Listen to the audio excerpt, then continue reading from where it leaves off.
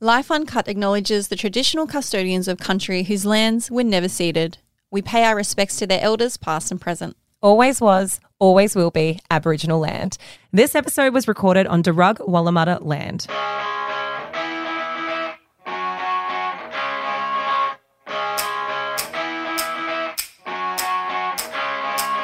Hey guys, and welcome back to another episode of Life Uncut. I'm Brittany. And I'm Laura. And today we have an incredible interview about a topic that I think affects most people at some point of life. Now, we're talking about anxiety, and we're talking about it with an anxiety specialist. Her name is Anna, the anxiety coach. She's the author of the book, The Vagus Nerve Reset. And this is an episode you guys have wanted us to do for a very long time. So we're really happy to be able to bring it to you today. And it's not like we haven't spoken about anxiety before. We definitely have loads of times, but not in this way. This conversation is going to focus a lot more on the physiological side of anxiety and how we need to use a range of different things to combat the stress of everyday lives. Because let's face it, you might not be diagnosed officially with anxiety, but you're going to experience points of it in your life. I found this so interesting. And like you said, Britt, we have done episodes before on anxiety. Actually, one of my favorites, we did a big episode with Osha. However, I think the thing I loved about this episode is that so often when we talk about anxiety, we talk about the different types of treatment. We talk about meditation and journaling, and we talk about talk therapy.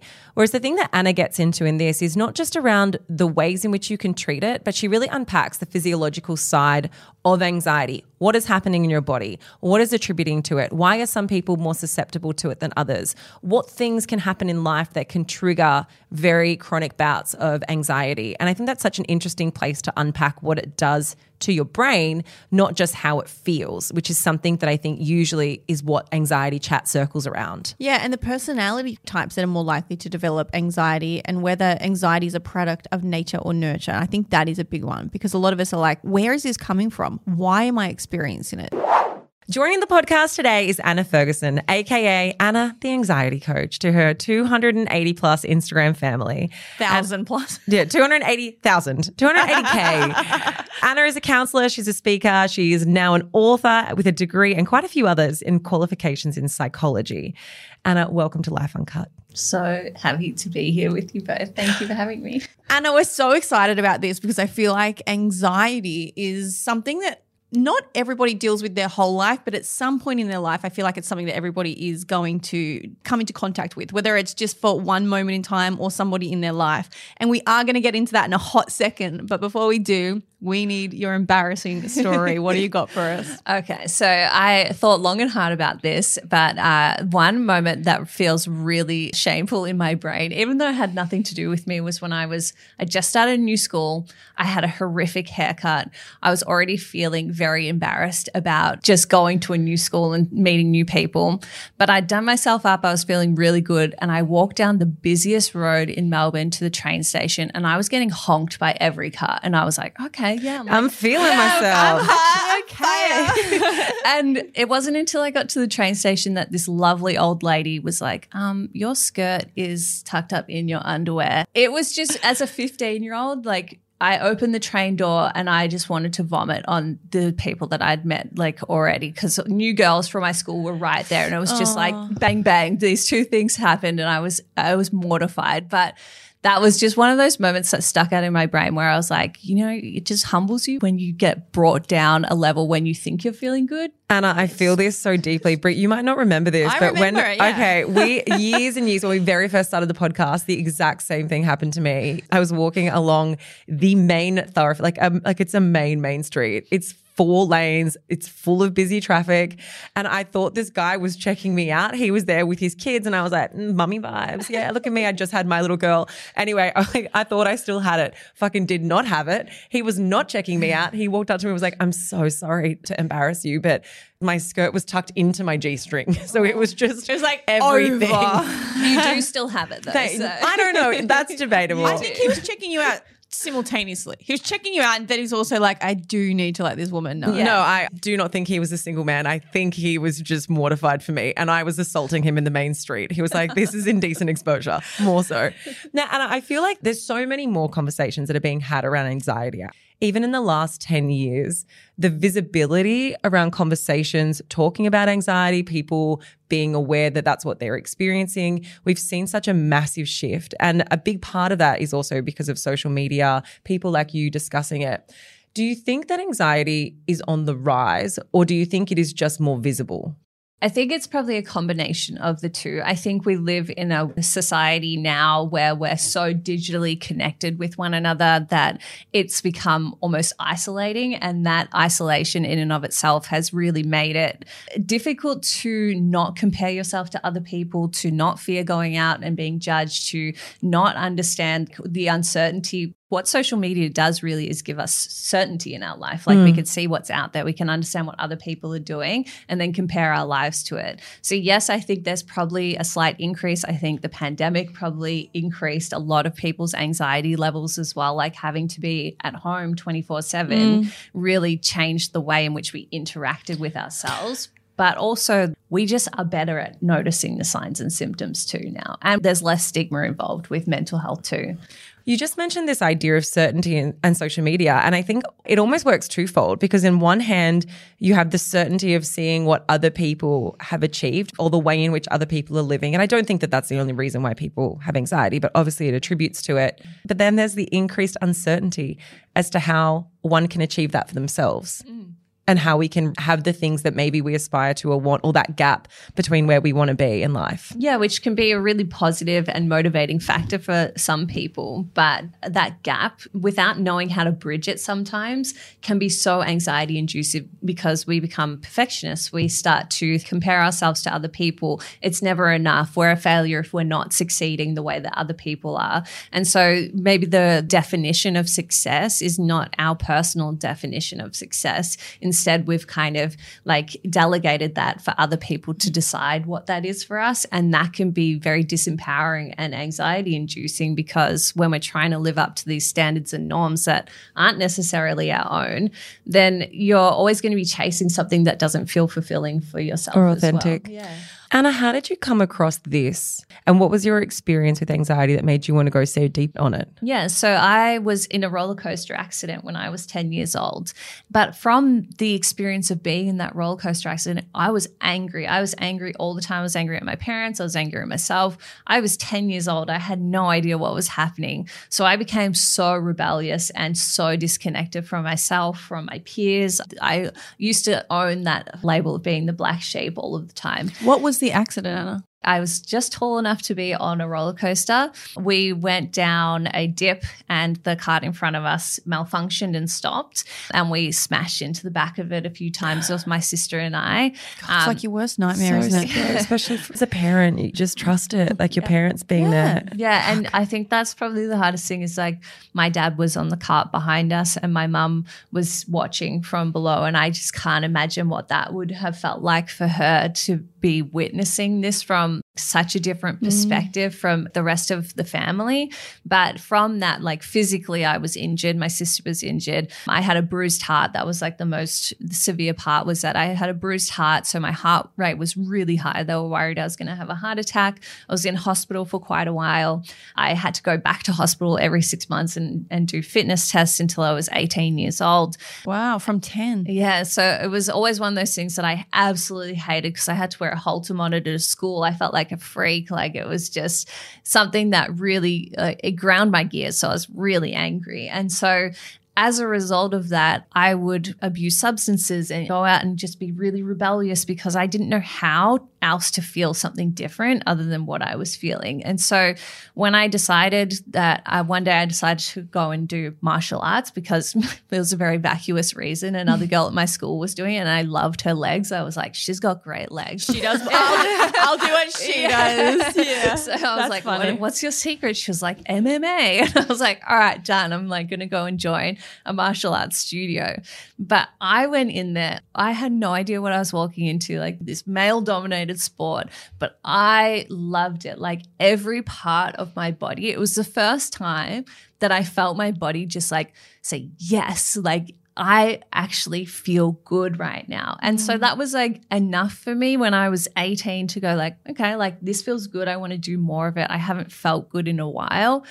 But that was kind of the catalyst for me going like, okay, well, maybe I've done 8 years of therapy now and it's not quite getting me anywhere. This feels therapeutic, so I'm going to do this for a while. And that kind of started the escalation of my exploration into the mind-body connection and how these two things kind of not separate from one another, but very much a complex interplay, and how we can kind of support both of those things to work in synergy as opposed to in tension with one another. What is happening physiologically to somebody that's sitting at home now saying, I don't know if I've ever actually had anxiety or if I'm just stressed? I'm one of those people. I know I've had anxious moments, but I would never have classified myself as having an anxiety. So what are people experiencing physiologically? Yeah, so I think it's first and foremost really important to understand that everyone will experience anxiety at some point. Like you said, you have anxious moments from time to time, but anxiety in a disordered sense of the term is where physiologically our sympathetic nervous system is in an activated state for a prolonged period of time, which means that our body is basically operating at full tilt. We're on high alert, our eyesight gets better, we are good at hearing, we're very honed in on what's in front of us, we're stronger, there's more blood being pumped around our body. And as a result of that, we have an increased heart rate, our breathing rate increases, we're often breathing through our mouth, we might be really tense as well. So is it like living in a constant state of fight or flight? Yeah, absolutely. Constantly on edge, like that inability to wind down at the end of the day, that's from your body being in this state of fight or flight. And what is, for somebody who is then suffering with chronic anxiety, if we're operating in this state, what does that then do for you long term? Yeah, so long term, it has some pretty difficult and challenging symptoms that come up, because obviously your body's not meant to operate in this full tilt state all of the time, which means that autoimmune conditions, chronic fatigue, obviously just burnout in general are going to be one of the most common things that happen. But just the rise of inflammation in the body can lead to so many different issues physically and emotionally for us, because our body is constantly trying to combat something that it shouldn't necessarily be combating. And so we tend to see people, especially I see a lot of autoimmune conditions is probably the most common thing. Digestive issues, autoimmune conditions, muscle issues like sore back and sore shoulders. These are all really common things that occur over long term when we're in a chronic state of fight or flight. And I guess then in terms of how somebody experiences anxiety, is it very similar to stress? So fundamentally, if you look at trauma, stress, and anxiety, like physiologically, they are the same experience in our body. But what the manifestation of it, when you look at on a day-to-day basis, like we can get stressed and we can get anxious. But if we're able to move back down into that state of safety and feeling calm again, then we kind of down-regulate that fight or flight response. When it stays on, that is when it becomes a disordered kind of state of chronic stress or chronic anxiety.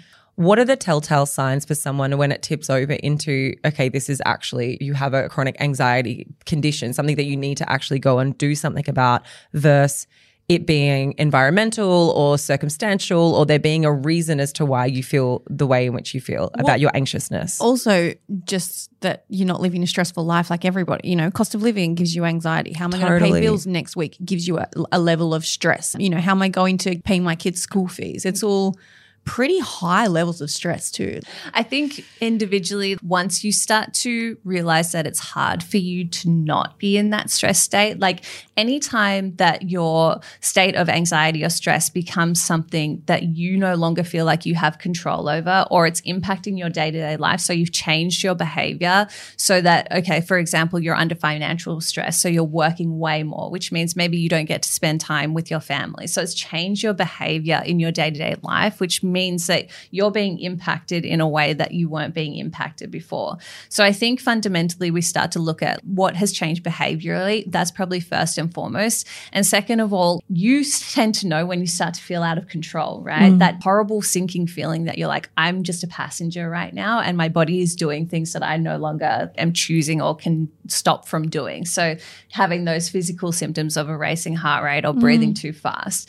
And I think when we can notice that and get very good at noticing those stress states, and when we're not able to bring ourselves back into a state of calm, if we aren't able to do that, that's a good time to attend to anxiety and stress. The moments that I have felt like maybe I'm having an anxiety attack or a moment in time where it's usually like a couple of week period it's, for me, presents as I don't sleep at night. And when I do sleep, it's really subconscious and I have nightmares about the things that I've been stressing about. Yeah, absolutely. And I see it as our body goes through stress response cycles. So everything is a cycle. And like you stub your toe, you have a stress response cycle. You forget your coffee or you spill it on yourself, stress. Like these things happen all of the time. But the way in which our body naturally wants to complete them is to have this response and then for you to take an action. So with fight or flight, for example, it wants you to move. It wants you to get away from something. It wants you to like do something. And when we don't do that thing, then we kind of leave that loop open. We don't actually bring it back down to kind of down regulating. And when we have all of these open loops across days, weeks, months, years of our life, that is when it really starts to kind of cause this like cascading of events in our body and mind. And it could just be a few open loops that cause that. But everything in our life causes stress and it's not a bad thing, but it's just how we kind of handle that stress and if we're bringing ourselves back into that state of down regulation. Anna, can you talk to us about your book, The Vagus Nerve Reset? I think that's a really interesting title because the book is holistic and science-based. Why is it so important to be resetting this nerve and how does that connect to this dysregulation in our nervous system? Yeah, so the vagus nerve is such an interesting nerve because it makes up almost 75% of the parasympathetic nervous system. So if you think about that, your parasympathetic nervous system is basically your pathway. It's your one kind of key to unlocking calm and your rest state and being able to connect with other people. And that's basically all housed within this vagus nerve. And so if we look at it from that physiological perspective, it gives us the capacity to actually go, how do we strengthen this pathway in order to access calmer states, in order to feel more at home in our body, in order to connect people and with ourselves as well. So that is why I think the vagus nerve is fundamentally going to be one of the most powerful things that we can look at and integrate into our healing journeys. Well, so then how do we strengthen this one nerve to engage in a more calm life? Is this meditation practices? Like, what does it look like in somebody's day to day? Because, obviously we can't get into our brain and be like, going to work on that nerve. Like, give it a bit of keratin and get on with it. Yeah, you're not doing bicep curls on the nerve, I wish we could. And it is interesting because they are doing lots of studies on like different stimulation devices and stuff now for the vagus nerve. But fundamentally, this nerve, if you look at what you do in a day-to-day life, your vagus nerve is going to be impacted by what you eat, how you exercise, how you breathe. So like one of my favorite things to do is look at how people are breathing and whether that is an optimal way for them to be breathing. So a lot of us are mouth breathers and like you'll walk around, you start to notice people are breathing all through their mouth. And what this does is it keeps our breath very shallow. And when our lungs are not expanding the way that they should, this impacts our vagus nerve because those receptors are sending messages to the brain to say, hey, our lungs aren't functioning properly. And so when we can correct our breathing pattern, we really give our vagus nerve a very healthy signal that things are working fine, and that starts to downregulate our brain and our body. So my favorite thing to do when it comes to, I'm not a huge proponent of meditation, but when it comes to breathing, correcting your breathing pattern. So understanding how to breathe diaphragmatically into your belly so that your belly expands outwards. I feel like my belly's always expanded outwards now, but like you're pregnant. We breathe into our belly so that when we inhale, our belly expands out, and when we exhale, it contracts. And this is a really new process for a lot of people. But if you can start with your breath, that fundamentally changed my life when I was able to correct my breathing pattern because I was over breathing all the time and I was having all sorts of weird symptoms like losing feeling in my fingers and my toes. And so that breath is kind of that foundational autonomic process that we really have access to that strengthens our vagus nerve. What are the most common things that you see that people are doing on a day-to-day that are actually inflaming their anxieties? Yeah, so you said two really good ones. Obviously, lack of sleep and alcohol are a really, really common one. Breathing patterns is another really common one. Our posture, the way that we hold our body is going to impact our vagus nerve and nervous system. Our environmental toxins, so, what we're breathing in on a daily basis. And not to alarm everyone because I've gone down rabbit holes before and I'm like, oh my God, I'm covered in toxins. But just like I've dated a lot of toxins. So. But just like looking around your house and understanding like what it is that impacting your like bio individual physiology. So understanding the food that you eat, the things that you kind of expose yourself to, including people, like you said, you've dated a few toxins. I mean, that was a joke, but yeah. So like that impacts us, because if I'm looking at you and I'm not getting signals that I'm safe and things are good, then my body's going into a state of fight or flight, and that's really going to weaken our parasympathetic nervous system. And so we need to be really aware of all of these different things that are happening from a very holistic perspective, because all of them are going to play a role when it comes to anxiety. It is something that makes sense, that we've had this enormous rise in the amount of chemicals that we're being exposed to. From the research that you've done and everything that you've read into, what impacts is that having on us? A huge impact on our nervous system, because first of all, a lot of these chemicals haven't been studied over the long term to see like what that impact is. But as you could, like in society, we see a lot more autoimmune conditions. So just increased inflammation. So if your body meets a chemical for the first time, its way of dealing with it is to have an immune response. So it creates inflammation to go, is this thing safe or is this not safe? Now, the chemical might not kill you immediately, but it might just create this inflammation response. And then your body's like, I still don't know about this thing. It doesn't seem like it's doing a good thing for our body. So it keeps creating that inflammation response. And as a result of that, probably the most common things is like Crohn's disease, IBS, IBD, lots of different digestive issues that occur from just being exposed to chemicals. Like even just the receipts that we receive from supermarkets and stuff covered in BPAs and all these chemicals that we shouldn't be exposed to. But at the end of the day, you can't avoid them. And there's no point living your life in a fear of them all of the time, but it's about minimizing the impact that they might have on you. So understanding what you do have control over in your home, for example, is really going to allow you kind of reclaim a little bit of that control. What is the connection with anxiety to our gut and this response we have? We make a joke here that Laura's a nervous pooer. Like you get that nervous before something and you're like, I quickly have to poo. It's a quick way to flush it out, everyone. Totally. Bit of anxiety, clean as a whistle. But I used to be like that before sporting competitions or things like that. Like fine, you do not need to go to the toilet. And then when you know you've got 2 minutes, you're like, oh, let's quickly do a quick poop. What is that connection?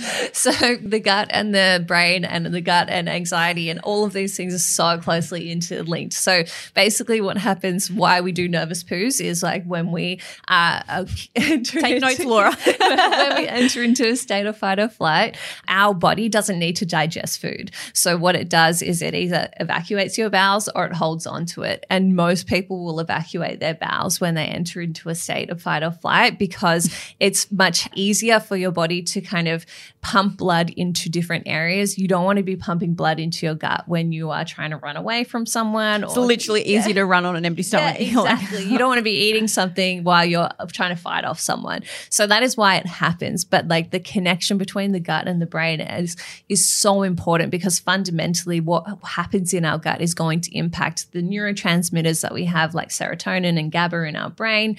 And when we're in an anxious state, you don't feel like eating, you're having trouble like not going to the toilet regularly or being constipated. And so it wreaks havoc with the kind of ecosystem that's going on in our gut as well. So super common. So never feel embarrassed about nervous poos. They're so normal. I know we're talking about the physiological effects that it has on our bodies, and also in terms of like long term, the impacts it can have, but also like the impacts it has on your relationships. It's this feedback loop that affects every part of your life, because if you're anxious, you can't have great relationships with the people you love because you're so inward facing in those moments. What is the long-term effect or net effect of not dealing with severe anxiety? Yeah, that's going to be so varied for everyone else, but you poo a lot. Yeah, you might be pooing a lot by yourself. I don't know. Alone. We laugh. It's not funny. But the reality is, the longer that we don't pay attention to the signals that our body is sending us, the more disconnected from ourselves that we feel. And when we're disconnected from ourselves, it's really difficult to make decisions that feel good and empowering. It's really difficult to get up each day and keep going and doing what you want to do in your day-to-day life. It's really difficult to find pleasure in the things that you once found pleasure in, right? Because you're in your head. You're not actually having this human experience of the physical and the spiritual and the emotional all intermingling together.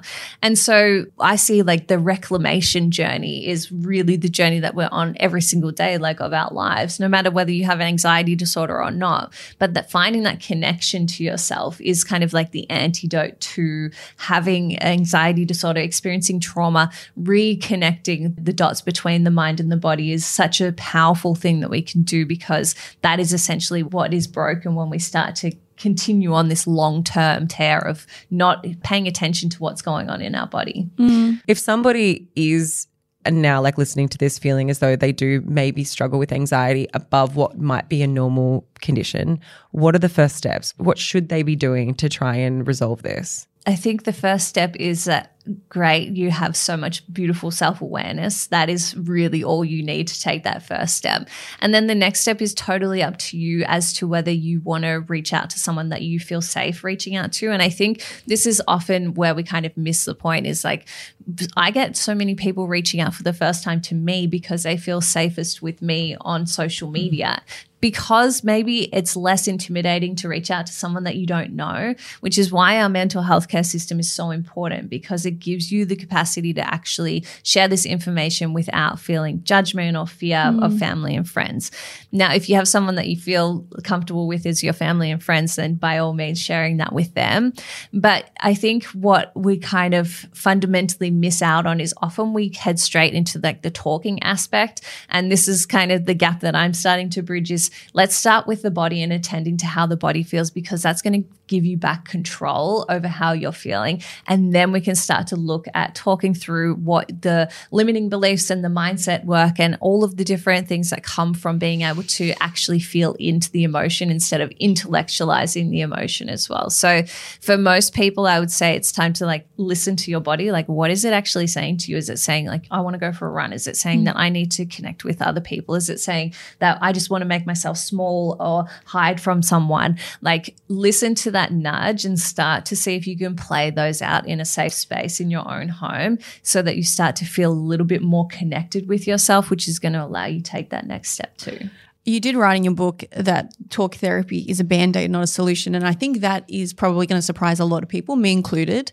So you're saying that you truly believe the talk should come second. Oh, I mean, I guess simultaneously is great as well. This is my experience, so I'm by no means saying that this is for everybody, but it's also many of the clients that I've worked with, is that we can, as humans, we are so good at intellectualizing, at creating distance from our emotions. Like, I can tell you a story that's once upon a time was so painful, but now I've told it so many times that I'm like, yeah, it's like over there. It doesn't hurt me anymore. We also witness it with the so many people that we've interviewed over the years. There's people who have been through immense traumas, but they have said their story so many times that it's almost like rote memory for them. It's like they're telling a story that happened to someone else.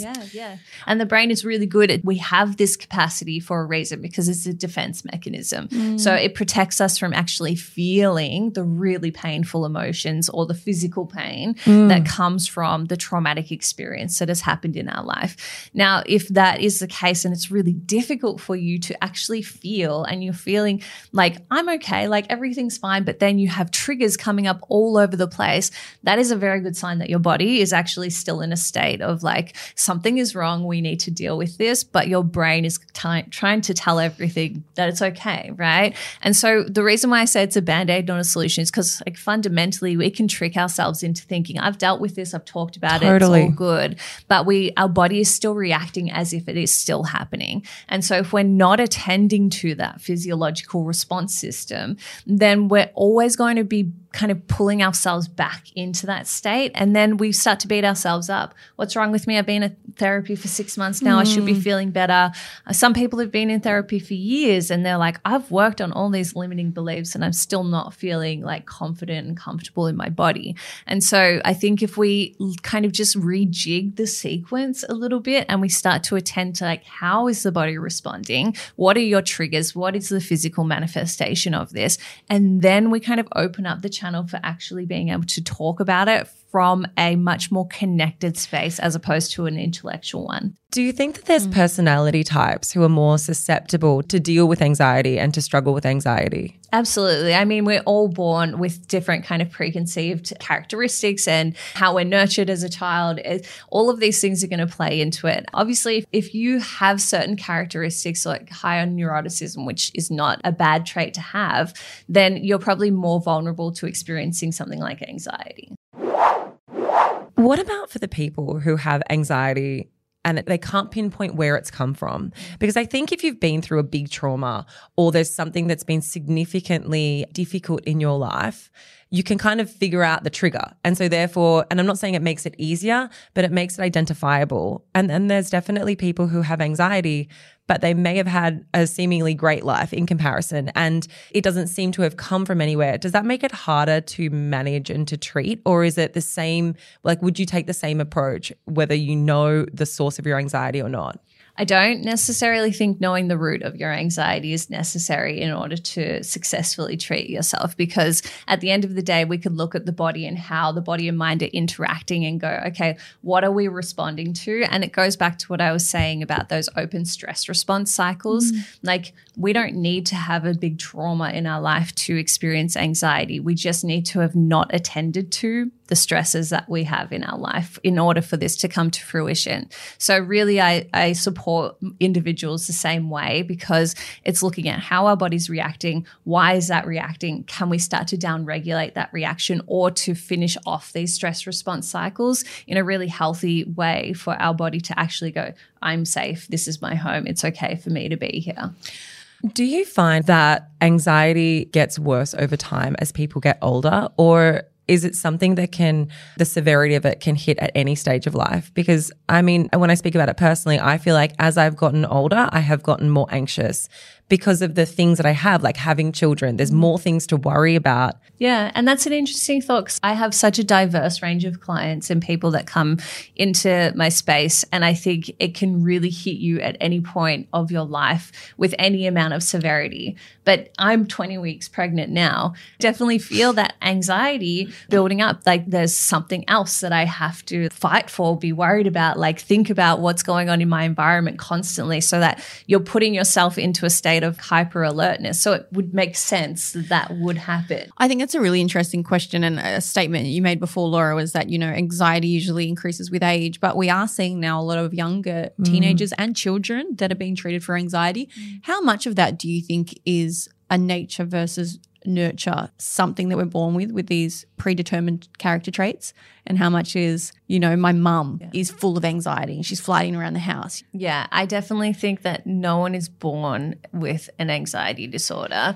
Like you look at our environment now, we're exposed to so many more chemicals. We're exposed to so much more. The hustle culture, our parents working like go, go, go all of the time. Then you add in like generational trauma and the ways in which maybe we are inadvertently passing on our own worries and fears to our child, which is totally normal. If we're aware of it, we can do that with like tact. But if we're not aware of it, then we're kind of instilling this fear of the unknown. So I think it's probably more so the nurture side of things, the environmental side of things, and nature in and of itself. Because even if you are more vulnerable or predisposed to something like anxiety, what happens to you in your early years of life, or how you're brought up, or what you're exposed to, can give you resilience and can make you more strong, allow you to actually navigate that with more ease than if you didn't. For anyone who is a parent and they're listening to this and they have a child who is experiencing anxiety, it's so hard for you as a parent to know what they're feeling in their body, because you're like, well, you're your own little human and you're too young to maybe understand what those feelings are as well. How can you support your kids, not just through going to a therapist or a child psychologist or whatever it is, but to try and tap into the way in which they feel? How do you support that framework, but for a child and for them to understand it? Yeah, so I think kids are really good at going like, I feel angry, and they make themselves look angry or like move their body, because that's what it feels like when we're angry. We tense up and make ourselves big. So actually asking those questions, like, what does that feel like in your body right now? I notice you're a bit tense. Like, can you explain what's going on for you? breaking it down onto that granular level really helps kids go like, yeah, I am feeling this, and they'll play it out with you, but facilitating that conversation in almost a fun way so that you go, when I feel sad, I might make myself small. So you're modeling that for them. And so it gives them the language first and foremost in a really simple way, but it also gives them the way to connect what's going on internally with their physical expression of it as well. And I think that's a really powerful tool that we can give kids to start to be able to express maybe when they don't have the vocabulary to really go into their experiences. How do you take the step if you are experiencing anxiety and or depression? And I say depression because we do know that they're often linked. How do you take that next step of saying, okay, I need something a little bit more. Therapy's not helping. MMA for my legs isn't helping. I need medication. So I'm definitely not a doctor, and I will 100% always refer people to go and speak to their GP, their trusted medical professional. Medication is a life-saving tool for so many people. And if that is the pathway that you feel like you need to take, then you need to go and speak to a GP and a medical professional to talk about how you can do that safely. And if this is going to be an ongoing thing, say with antidepressants or SSRIs, how you're going to have a plan to come off of those as well, because that's a really important stepping stone too, is to go in with a plan of this is a tool to use in the short term. Not forever. Yeah. And so it gives me the capacity to feel different and to have the motivation to do things. Okay, I utilize this time while I'm using this tool to then go talk to someone, to utilize my body, to do somatic therapy, whatever it is that you choose. But it's not the cure to the issue that you're experiencing. So using everything as a tool, I don't think one thing on its own is going to be the be all and end all. It's like, okay, yes, talk therapy, yes, somatics, yes, medication if needs be. All of these things play a role and make up this puzzle. So definitely talking to a medical professional, if that is something that you feel, you know yourself better than anyone else, and don't let anyone else sway your decision one way or another. Like, not even me. That's what I say to people is like, you need to be in control of making these decisions for yourself. Anna, thank you so much. For anyone that does want to find out more, you can get your book literally anywhere. The Vagus Nerve Reset. Anywhere you can get a book. Good bookstores, bad bookstores. It'll be at all bookstores. They'll be there. Yeah, the Vagus Nerve Reset. We are also going to put the link in our show notes if you guys are interested to hear more.